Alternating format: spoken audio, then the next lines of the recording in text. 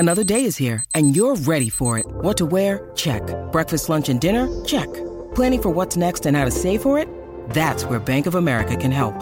For your financial to-dos, Bank of America has experts ready to help get you closer to your goals. Get started at one of our local financial centers or 24/7 in our mobile banking app. Find a location near you at bankofamerica.com/talktous. What would you like the power to do? Mobile banking requires downloading the app and is only available for select devices. Message and data rates may apply. Bank of America N.A., member FDIC. Look, Bumble knows you're exhausted by dating. All the must not take yourself too seriously and 6'1" since that matters. And what do I even say other than, hey? Well, that's why they're introducing an all-new Bumble with exciting features to make compatibility easier, starting the chat better, and dating safer. They've changed, so you don't have to. Download the new Bumble now. Just a reminder that Big Mood, Little Mood with Daniel M. Lavery happens twice a week. Slate Plus members get an additional mini episode or Little Big Mood every Friday. Sign up now to listen at slate.com/mood.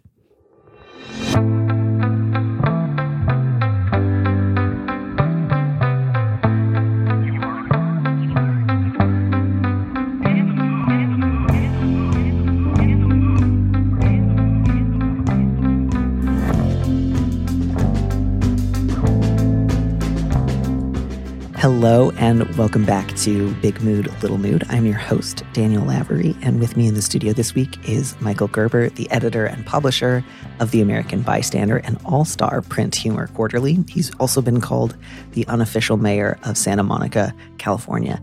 Michael, welcome to the show. Thank you, Danny. It's really nice to be here. It's so good to have you here. I have, enjoyed your work immensely, and obviously I have occasionally contributed to The American Bystander, so I know you through that. What I'd like to know is there an unofficial chamber of commerce or an unofficial city councilor? Like, how far down does the unofficial government of Santa Monica go? Well, what's funny about that is that, so my wife calls me the unofficial mayor because I love it here so much. And so anybody who comes to visit, I'm like, you got to move here. It's great. And I take them around to all the little places. But the interesting thing about it is that it's a rich little town. And I think its government is a little bit idiosyncratically put together. And so as I've lived here for 16 years, and as I've lived here, I've recognized that it's like, there's the government, and then there's how the city kind of really works. The businesses that move in and the real estate people and all that sort of stuff. So I'm taking your conversation into a rather serious direction, but I'm always kind of interested in how the sausage is getting made in a place like this. So, yes. It is, as you know, it is a fairly unusual town. And I really now I'm wondering how many other people are like gunning for unofficial mayor of Santa Monica and whether or not there'd be a fight. Yeah, there's definitely, what is it, a runoff here or is it a primary? What do they call it in California? That sounds about right, yeah. Yeah. I think there would be because it is a lovely place. But the interesting thing about me in Santa Monica is that and you may be hearing the garbage trucks of Santa Monica, is that I never expected to like living in Los Angeles or Southern California. People throughout the 90s, when there was a big gold rush in television comedy out here, I was living in New York and working as a writer and starving, like literally starving. And they'd say, come out to Los Angeles, work on television, work on this sitcom or that sitcom. And I'd say, no. I'm a literary person. New York is where I was aimed to go when I was 5 years old, and this is where I'm going to stay. And we only moved out here in 2005 for my wife to go to grad school. But the moment that we did, I was like, what have I done with my life? This is exactly where I should be. So yeah, it's really nice. And in fact, one of the reasons I love it so much is it's so far from the rest of my business. Book and magazine publishing is all in New York, and I'm as far from that as you can get without getting wet. Well, I think that is a kind of beautiful place to start. And now I'm deeply, deeply invested in the history of Santa Monica because I've been trying to remember if Santa Monica was or wasn't the place where, do you remember the magazine Wet, the guide to gourmet bathing?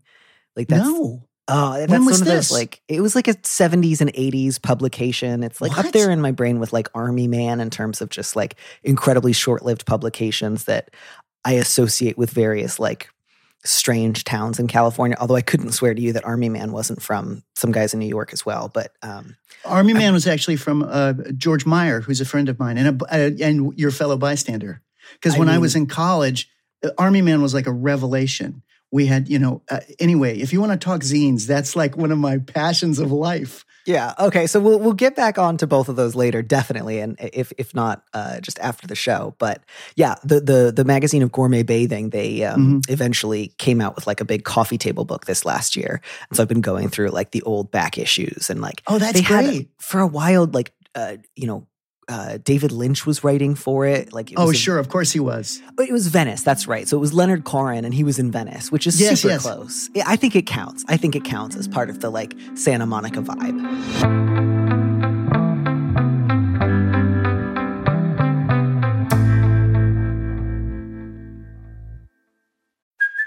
Hey, it's Kaylee Cuoco for Priceline. Ready to go to your happy place for a happy price? Well, why didn't you say so? Just download the Priceline app right now and save up to 60% on hotels. So whether it's Cousin Kevin's Kazoo Concert in Kansas City, go Kevin, or Becky's Bachelorette Bash in Bermuda, you never have to miss a trip ever again. So download the Priceline app today. Your savings are waiting. Go to your happy place for a happy price. Go to your happy price, Priceline. This episode is brought to you by Shopify. Whether you're selling a little or a lot, Shopify helps you do your thing, however you cha-ching. From the launch your online shop stage, all the way to the we just hit 1 million orders stage. No matter what stage you're in, Shopify's there to help you grow. Sign up for a $1 per month trial period at shopify.com/special offer, all lowercase. That's shopify.com/special offer.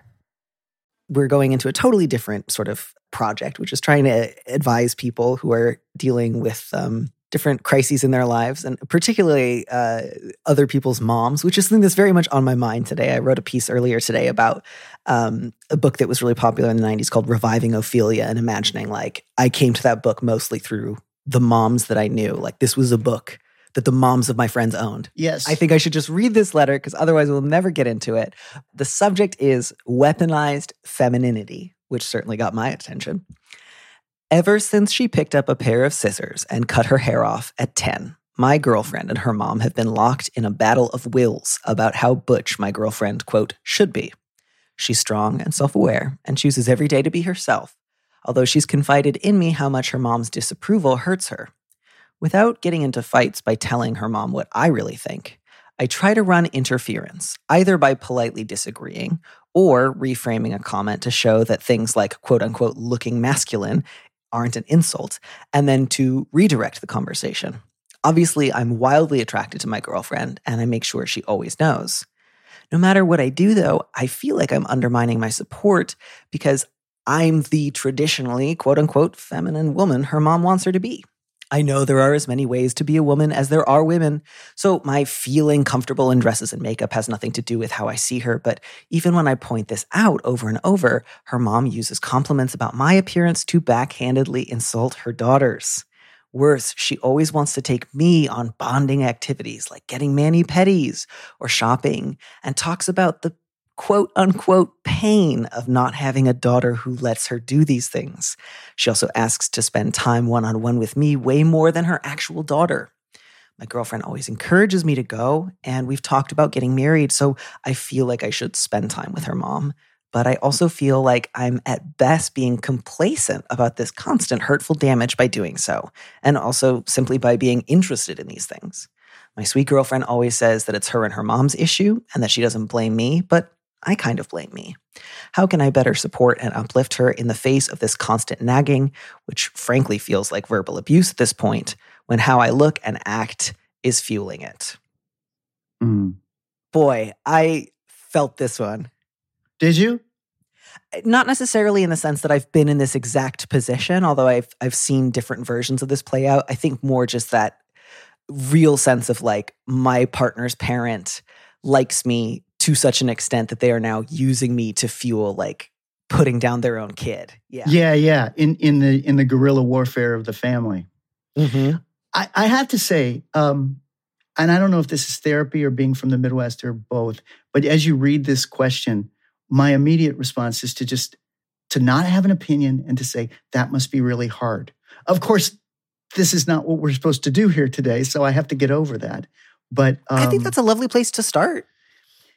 Because it is. That is this kind of stuff is just from that letter. I can hear that it's so sticky, that it's been going on for so long, that there's a ton of subterranean stuff going on in this. That none of it is really what whatever is being expressed on the top level is not the issue as much as whatever's going on underneath. Yeah. But when I read this, and then again when I heard it from you, I felt a lot of sadness. And I felt a lot of sadness specifically for the mom, because nobody ever has done something for good because they've been shamed in that way.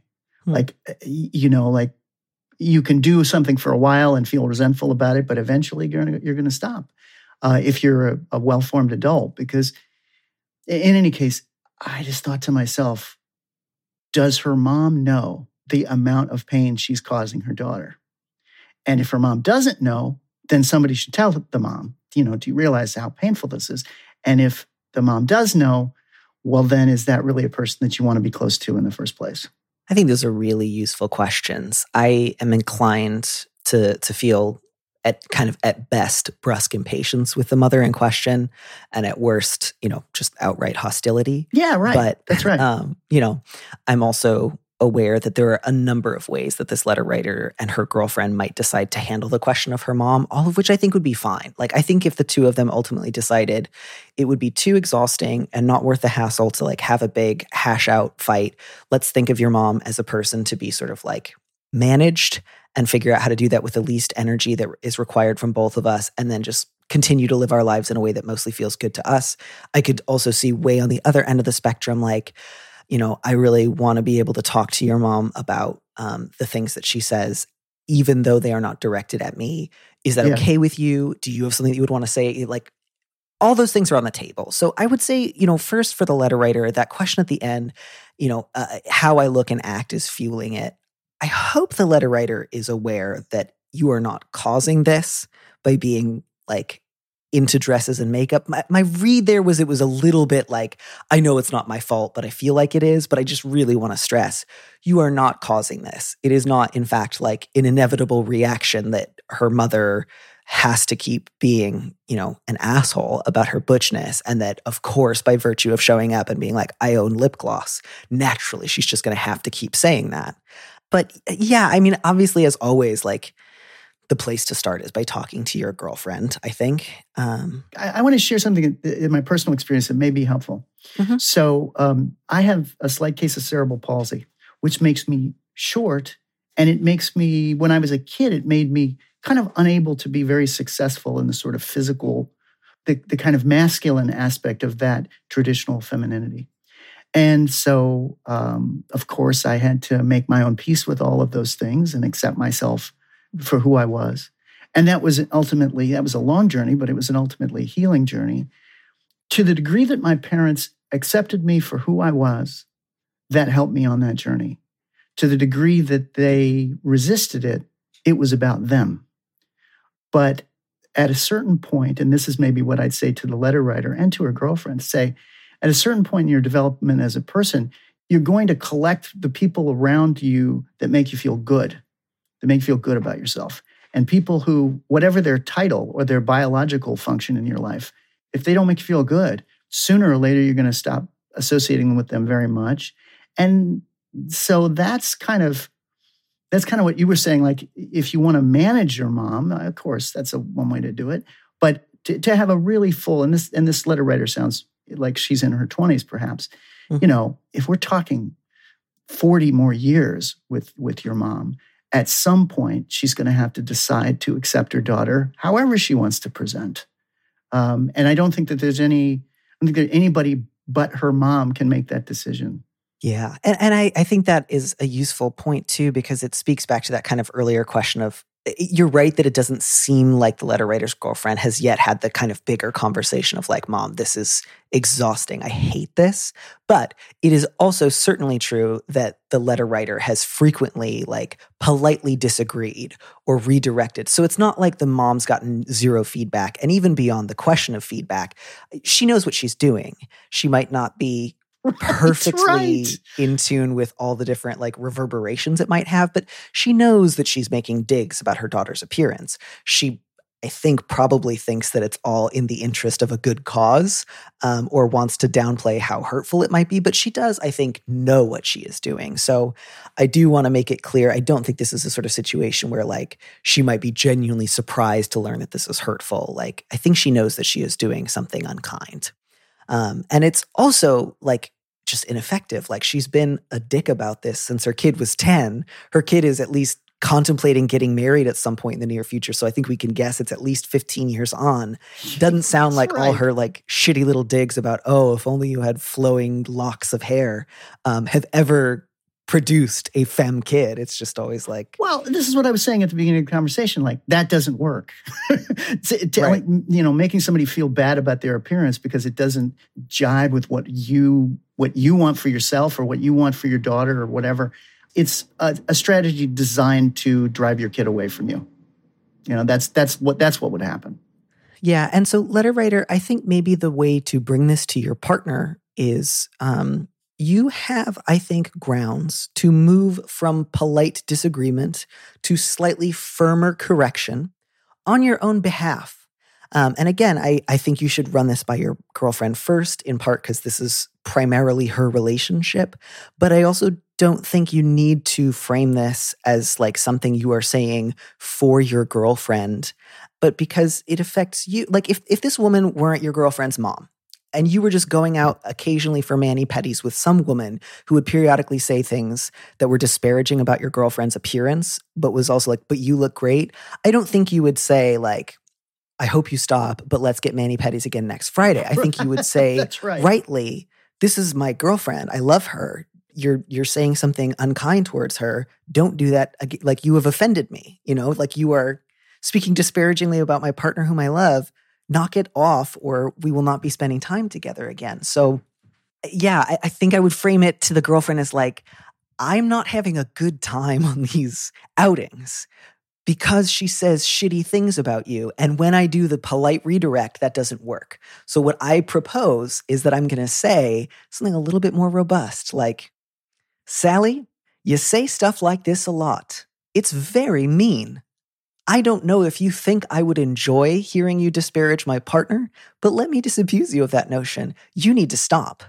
Like, fully just say, like, you need to stop this. You do this a lot, and you need to stop. And getting real firm, like, if she does it again, like, interrupt her. Again, politely, with a lovely smile, balancing a comportment book on your head if you want. But, like, you absolutely have grounds on your own behalf to get firm with her. Yes, I would agree with that. I will also say that mothers and daughters, like fathers and sons, that is nitroglycerin. That relationship is nitroglycerin. And I speak as someone who just had his 20th wedding anniversary. That when my mother, or when my wife is talking about her mom, or her mom is talking about my wife, even my sister and my mom, as the spouse or the friend or whatever, I always acknowledge that is a really primal struggle. And at the bottom of this letter is, your partner's mother needs to recognize your partner's autonomy and individuality, and that's the end of it. She just needs to recognize that she's not a kid. She's an adult. Yeah, and God, I mean, saying this to a kid is worse, right? Like, that's the sad thing too, is like, it would be exactly. It was worse when she did it when the kid was 10. It's bad now. What's interesting, Danny, is that she obviously said it to her daughter when her daughter was a kid. And what reaction did she get? She got her daughter choosing to act and dress and be the person that she needs to be. And so I look at that and I go, oh, well, this woman is clearly strong enough to do whatever she needs to do in regards to her mom. She should do it. Her partner should assist in whatever way seems appropriate to those two. But the issue is, after you get to be 9, your parents should have less and less opinions about that kind of stuff. It doesn't affect them. Yeah. And so, letter writer, I really understand, obviously, why you don't want to get into a fight with her mom. And I don't say this because I want to encourage you to get into a knockdown, drag out fight where you're like, and here's everything I've heard you did when my girlfriend was a kid that I think sucks. Totally get that you don't want to overstep that boundary. But, you say, my girlfriend says it's her and her mom's issue. And I think one of the things that you can say to your girlfriend is like, it's not just your guys' issue. Again, like leaving her lots of room to decide when and to what degree she wants to talk about this with her mom directly. But like, this affects you directly. It affects you regularly. You have a right to say something on your own behalf. It doesn't mean you have to get into a whole conversation about like their entire history of their relationship, but it is absolutely okay. And I think, frankly, necessary for you to say pretty clearly, you need to stop doing this. And if you do it again, I'm going to cut you off and say stop. And I will keep doing that until I don't have to interrupt you anymore. And if your girlfriend gets really nervous about that, talk it through with her in advance. But I think that should be your goal. And if your girlfriend is just like, I can't imagine you saying that without it like blowing things up, then I think that's your moment to say like, then you and I need to talk about some other alternatives, because I'm not going to keep going to get mani-pedis with this woman. I'm willing to discuss like politely sitting through a Mother's Day brunch together and like sitting with you on like a 10-minute phone call every month or something. But I'm not going to cultivate a like besties relationship with this fucking asshole who talks shit about the love of my life to me. Like, fuck you. And also a besties relationship that, as you said earlier, is kind of part of this, a subtle campaign to what? Make her daughter change her appearance? At a force certain them point, your butch kid? Like, what the hell? At a certain point, the primary loyalty has to be to your partner. And anytime that parents get in the middle of that, that has to be cut off. Yeah. And good luck. I would love to hear a little bit more about how either the conversation with your girlfriend goes, or eventually if you do say something else to her mother. Please write back if you get the chance.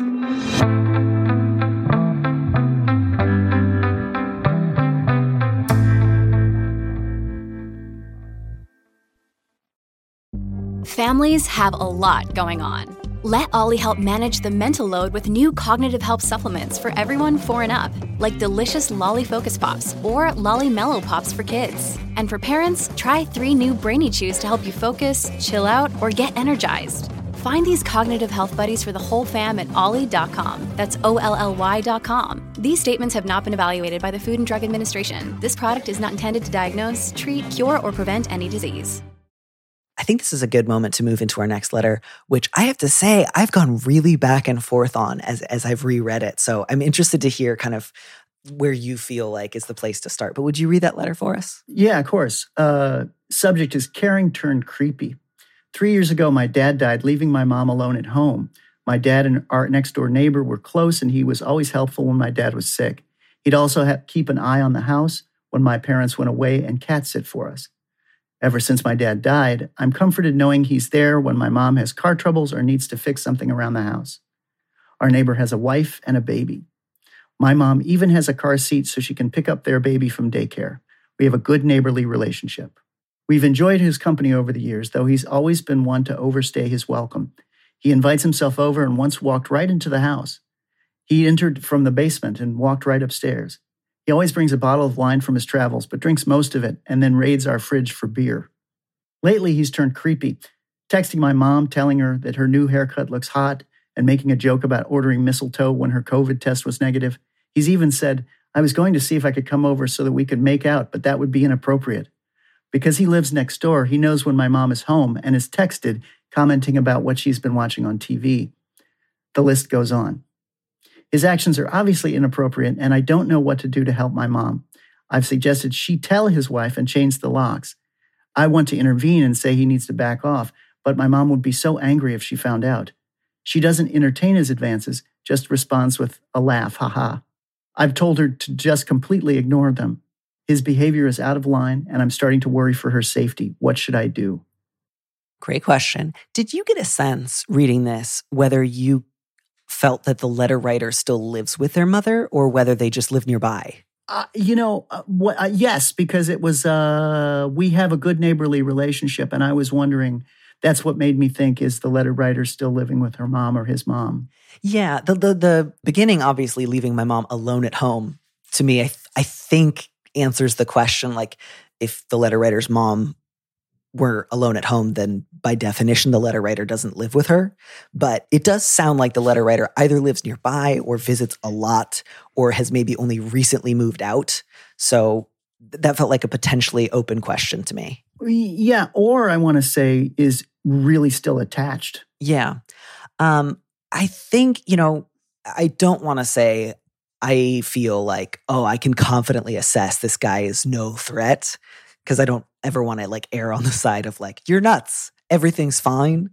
Or like maybe not ever, but like I want to be fairly confident if I make such a ruling. Well, and you want to err on the side of safety, right? Always. Yeah. But so, I can understand why, particularly as, this is your mother, feeling like his texting has lately turned inappropriate, potentially creepy, potentially unwelcome, potentially a number of different things.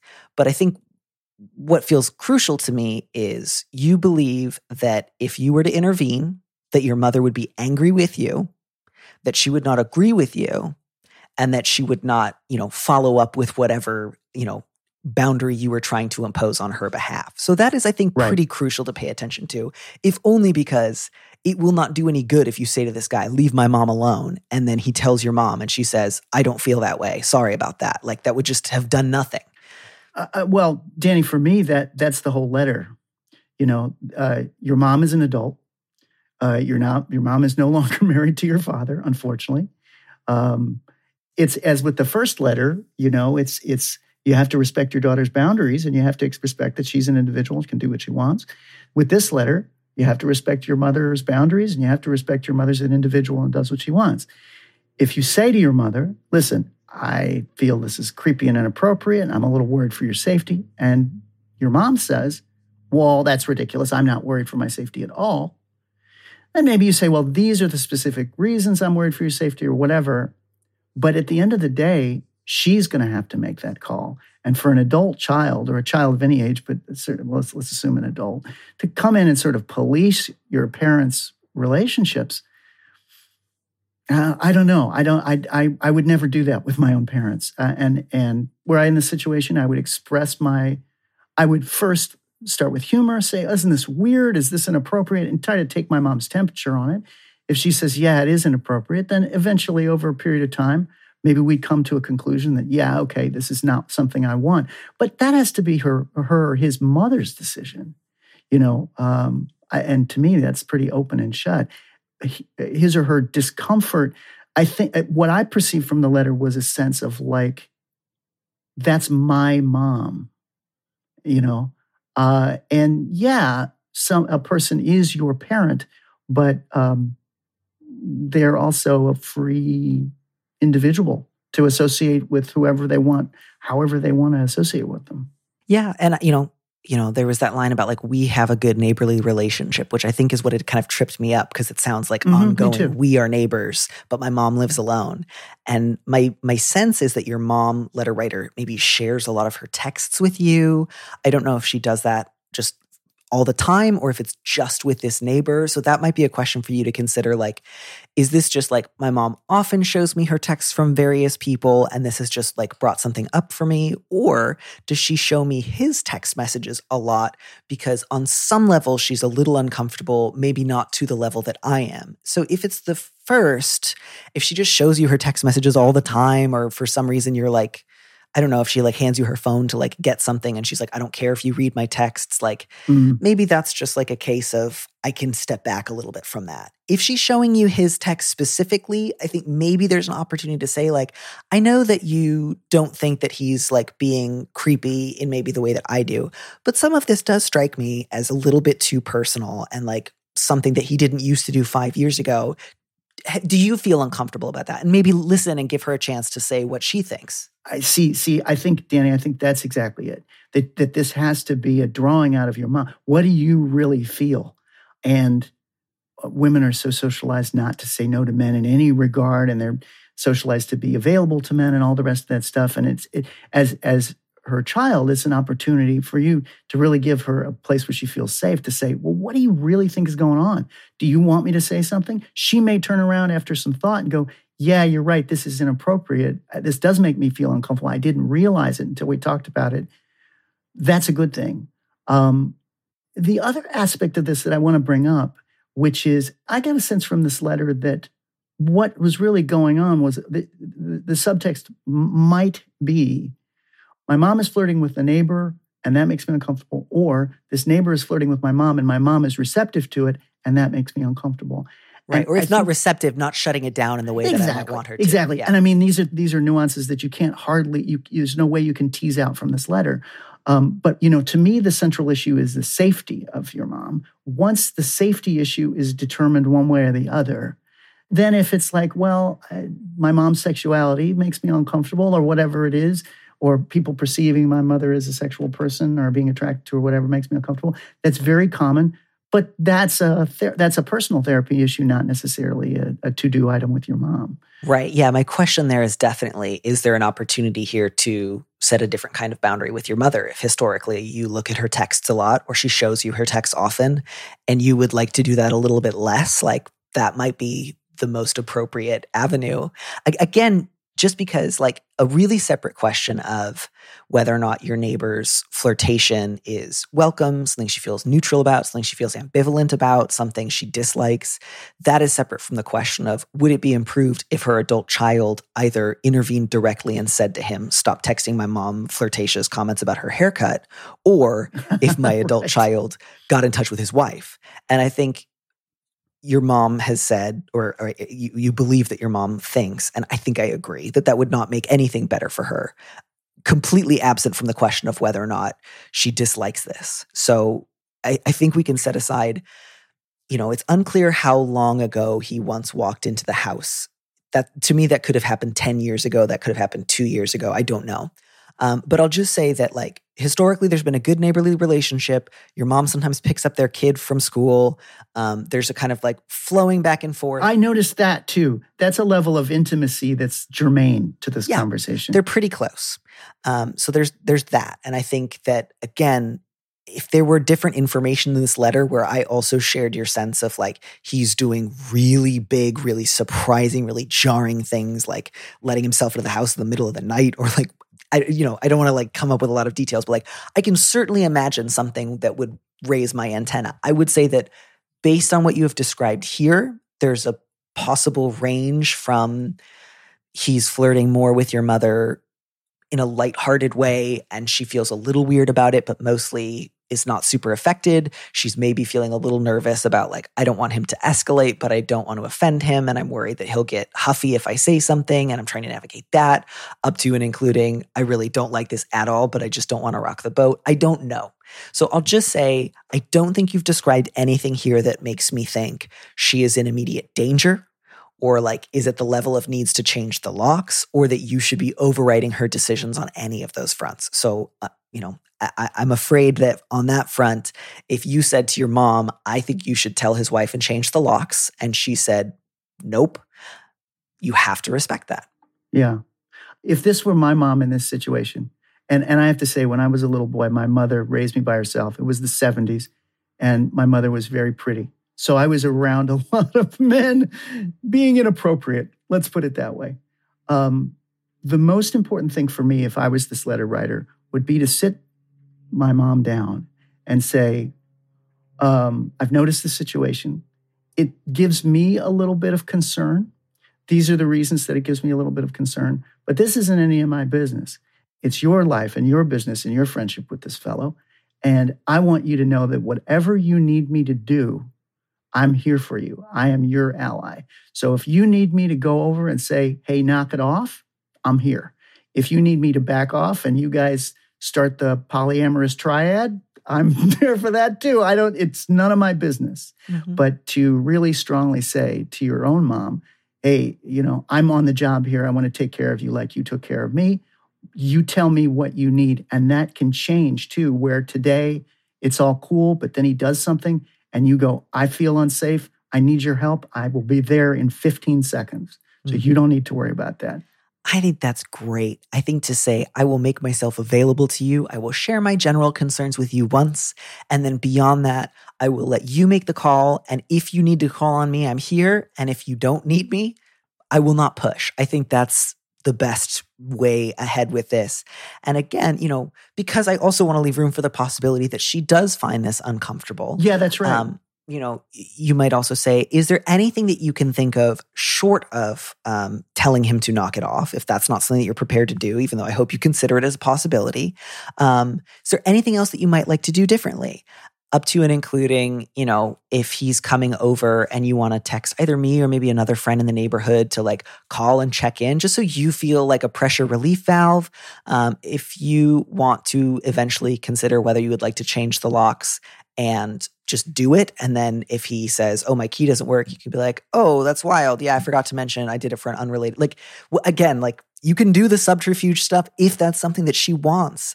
But if she doesn't, and she's just like, this is on the level of like somebody occasionally says something lightly flirtatious to me, and it's consistent with the kind of neighborly relationship that we've had before. Sometimes I like it a little, sometimes I don't, but it's not rising to the level of like, I'm going to tell your wife, let your mom handle it. But I will say, it's interesting that you bring up the wife, because this is something I want to say before we leave the letter, is if it's harmless flirtation, then it's also okay for the letter writer to say to the wife, oh, hey, Jim came over and said to my mom, blah, blah, blah. Isn't that funny? Isn't that inappropriate? Jim's such a knucklehead or whatever. If it's inappropriate, or if it's just sort of harmless flirtation, Jim's wife is going to know what her husband is like. And the wife is going to, oh, yeah, okay. But, or they're going to laugh or whatever. But if the wife has a reaction, goes, oh, really? He did that? I didn't know that. That's an interesting piece of information as well.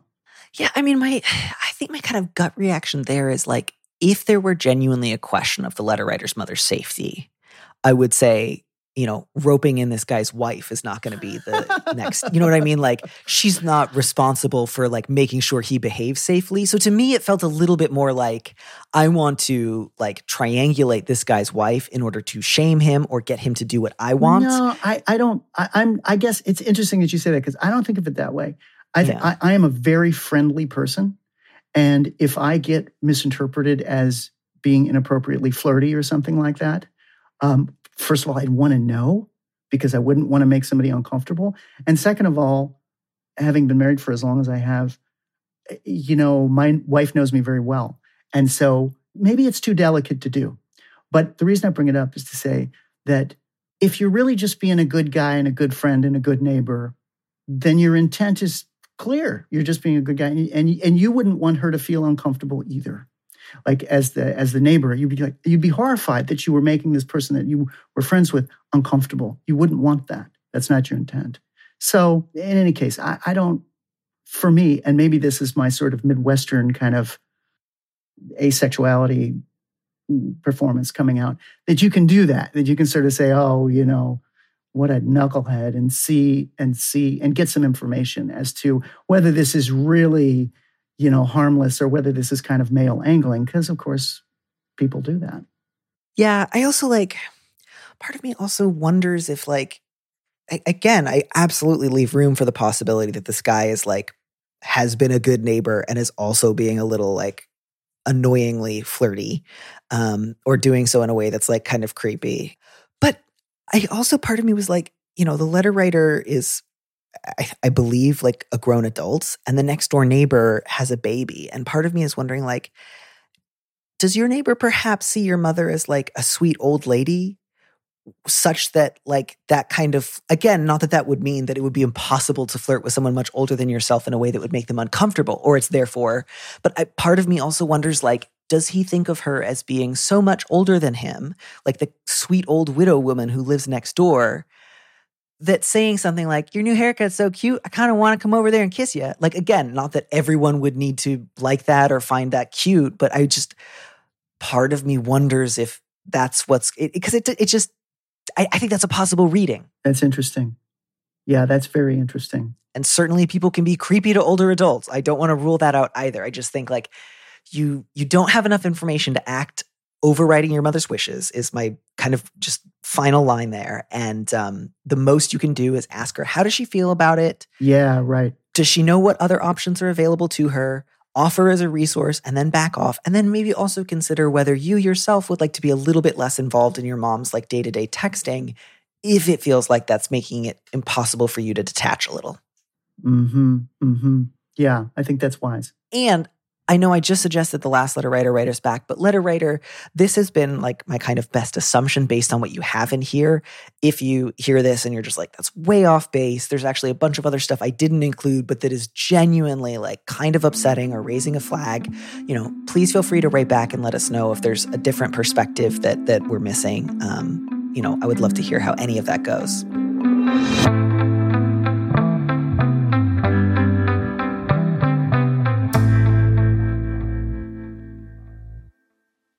You said to ask you about zines, so I want to ask you about zines. Do you have any recommendations besides Army Man? I don't, but I want to say that the humor magazine that I resurrected in college is turning 150 this year. And so I did a bunch of writing over the weekend about what that was like.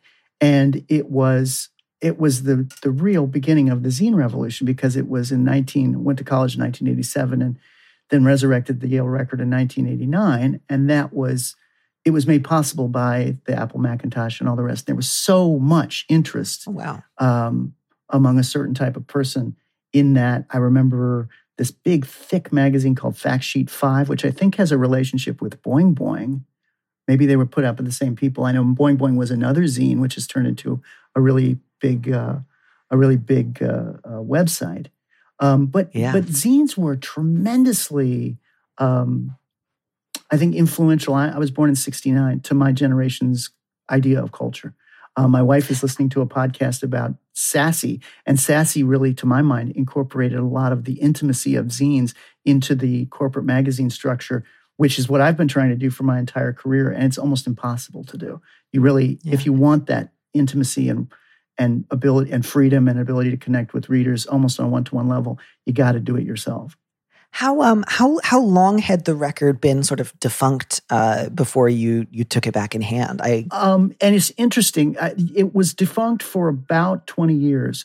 The last real chairman was Gary Trudeau, and so I was really puzzled by that when I got to school, because I had grown up. I was obsessed with humor magazines from a tiny age, 4 or 5 years old.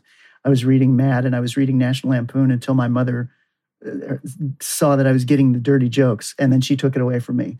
But I spent most of my preteen years and then teen years gathering up these old magazines in record stores and old bookstores and things like that. So when I got to Yale, I assumed that we had a magazine that was similar to the Harvard Lampoon, which had been so culturally prominent from about 65 to 85. And when I heard that it was defunct, I was really shocked by that. Was able to restart it in 1989, ran it for a couple of years, and really ran the alumni group for the next 20 years. Went down to New York and worked in magazine publishing, always was trying to start a national humor magazine. In 2003, I was able to put together a publishing, sort of like a magazine in a box, a publishing model for people who wanted to print or do student print magazines and do them profitably. And so I was able to install that at the Record. The thing about college magazines or college institutions is that once it's been going for 4 years, it's been around forever. So I would talk to the students and say, I've got this great new publishing model for you. And they would say, no, we like doing it the way that we're doing it now. And I would say, yes, I know. I was the person who invented that. We need to change it. You're broke. So they wouldn't do it until I published a parody of Harry Potter, which sold a lot of copies. So then I called them up and I said, I will actually back you. Any losses, we're going to install this model. I'll buy a Backpage ad and I'll give you any money that if we lose any money, I'll back you for as long as you need. And this model worked so well that they've been profitable ever since 2003. And that model actually is a lot of what I used to launch Bystander. So it's interesting. Most of all of the energy that used to be in zines is now on the web. But it was a special time. It was a really interesting time. Does that answer your question? Very much. Oh my gosh. No, I am fascinated by this kind of thing, and both by the idea of, like any kind of college magazine, which as you point out, like has to experience pretty much 100% turnover rate every 4 or 6 years. And then there also there's no, it's very difficult knowledge transfer, even at a place like the Yale Record. It's really hard to teach people year after year. And you want to teach them the skills, but at the same time, you want to give them enough freedom to create it however they want to do it. So it's always working with college students. I love working with college students, but it's always a really interesting balance between giving them the tools so that they can be successful, but also not saying, you've got to do it this way. And that particularly is tough with comedy because comedy changes so fast. It does, yeah. Yeah, and in some ways I imagine that the high turnover rate is actually kind of desirable because it sort of fits with the pace to begin with. I don't know if you knew this. I didn't know this until earlier. I had pulled up the Wikipedia article for the Yale Record, and there is a subcategory of pranks. It's just two. Yeah. One from 1902 on Carrie Nation, and one from 2015 about like a fake protest. Yeah. And I found that incredibly charming. Just like it's got to have its own section, but we don't need more than 2. And the Carrie Nation one, you got to get in there. And then something happened in 2015. Yeah. Well, that's the interesting thing about college organizations in general is that there's a sort of general perception of the history, and one of the things that we're thinking about doing, I have my hands full with The Bystander because I do everything and publish it, edit it, design it, do everything, which is what I learned at the Yale Record. To restart the Yale Record, I had to teach myself how to wear all the hats. So I really look at magazines. I do magazines like Fellini does movies. It's like you really have to have, or at least I do, you have a sort of auteurist idea of how to do it. And that is not really, I don't see that in corporate magazines anymore. If you look at, I'm off the topic, but if you look at what I think is probably one of the best magazines there ever was, which is Harold Hayes' Esquire in the 60s. I mean, it's a very, I wouldn't say it's not auteurist because it was a huge magazine with a bunch of people working on it, but you really did get a sense, a good magazine is really it feels very personal. It feels very personal from the editors and the writers to you, and you feel very personal. It's a place you go. So I'm always trying to figure out how to preserve that experience, deepen that experience, and make it, if not exactly profitable, at least somewhat practical for people. That is, I could go on like this for such a long time, but I don't know how familiar you were with the Carrie Nation prank, but I am desperate for you to help me parse this. So if it's okay with you, I'm just going to read the description here on the Wikipedia page, and you can tell me what I'm missing. Okay. 1902, the Yale Record pranked Carrie Nation, the famous temperance activist. Pretending to be a temperance group, they brought her to Yale. During her visit, they took a picture with her. At the time, you had to take pictures in the dark, and then a single flashbulb would illuminate the scene. However, in the darkness, the Record rapscallions pulled out their mugs to create one of the most iconic prank photos ever. The photo now hangs in the bar at Morey's and at the bar at the Yale Club of New York. Mm-hmm. Is it just that they're holding mugs and she wouldn't have known they would hold mugs? So what they did was, yes, right. They were holding mugs, but they were also so what happened was they all got themselves positioned. And then the photographer said, okay, the lights are going to go off. And when it goes on, be ready. The lights went off. And then I think these guys were called the Jolly 7 or the Jolly 8 or whatever preppy name they did. They all grabbed their cigarettes and their pipes and because she was anti-smoking, I believe, as well. And when the flashbulb popped, they were all, and then one of them has a noose, I think, that is, he's sort of saying, I'm going to hang Carrie Nation. Oh my God. Yeah, it's a little intense. And Yale back in those days was a little intense about that kind of stuff. It was notable for its drinking and carousing. So that's kind of what the background of that story was. My favorite, I love college pranks. We didn't do many college pranks, but I love them. There's a great book called Whenever Possible, Involve a Cow, which is wonderful college pranks. And I remember one that the guys up at Harvard did where George Plimpton dressed up as a redcoat and got a horse and went around Boston Common yelling, "Disperse ye rebels, disperse."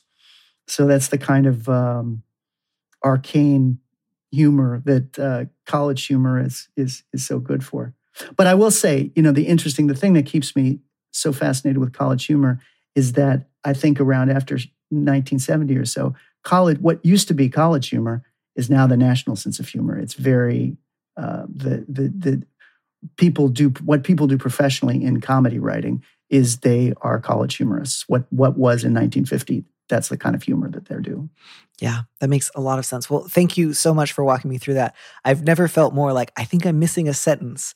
They all pulled out their mugs and the photo now hangs on the wall. I'm just like, so they were just holding cups. All right, I get it. She didn't like drinking and they're holding cups. Fair enough. I thought there'd be more, but I guess that's just Yale for you. Yeah, well, that is kind of just Yale for you. And there's any history having to do with colleges, or certainly college student organizations, it's a game of telephone. Every generation, an important sentence is lost. Well, Michael, thank you so much for taking the time. I know this is a little bit outside of the remit of the kind of work that you and I normally discuss. And so I'm so grateful that you were interested in giving this a shot. I had a wonderful time. I did too. And I was talking to your producer and saying, oh God, I feel like this is the least entertaining hour I've ever spent with Danny. And he's so funny. And it's just been, I have been a fan of your writing for so many years. It's been such a pleasure to do this, and such a pleasure to see your shorts. They're actually sweatpants. They go all the way down to the ankle. So one of these days, I will visit Santa Monica. I will go see the unofficial mayor, who will hopefully still be you. And you will get to see all the different sweatpants that I own, and we'll get to go, I don't know, find a lot of... Or I'll come out to Brooklyn and hang out with you guys. Beautiful.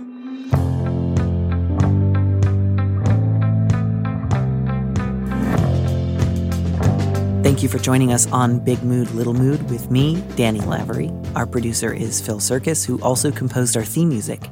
Don't miss an episode of the show. Head to slate.com/mood to sign up to subscribe, or hit the subscribe button on whatever platform you're using right now. Thanks. Also, if you can, please leave us a review on Apple Podcasts. We'd love to know what you think. If you want more Big Mood, Little Mood, you should join Slate Plus, Slate's membership program. Members get an extra episode of Big Mood, Little Mood every Friday, and you'll get to hear more advice and conversations with a guest. And as a Slate Plus member, you'll also be supporting the show. Go to slate.com/mood plus to sign up. It's just $1 for your first month.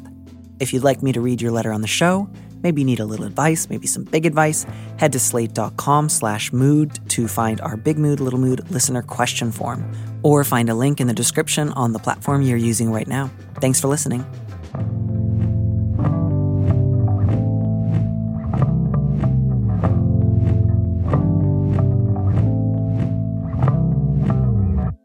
And here's a preview of our Slate Plus episode coming this Friday. I would also like to leave room for the possibility that, letter writer, even if you had cheated on your husband and really hurt him and your relationship ended as a result, I would sure hope that your friends would, again, at the very least, have a conversation with you and say, that's really hard. I'm not going to invite you two to the same dinner party, but also, life is complicated. People cheat. It doesn't have to be the best thing you ever did, but I also don't need to, turn my head when you walk down the street or something. To listen to the rest of that conversation, join Slate Plus now at slate.com/mood. I'm Victoria Cash. Thanks for calling the Lucky Land Hotline. If you feel like you do the same thing every day, press 1. If you're ready to have some serious fun for the chance to redeem some serious prizes, press 2. We heard you loud and clear. So go to LuckyLandSlots.com right now and play over 100 social casino-style games for free. Get lucky today at LuckyLandSlots.com. Available to players in the U.S., excluding Washington and Michigan. No purchase necessary. VGW Group. Void where prohibited by law. 18+. Terms and conditions apply.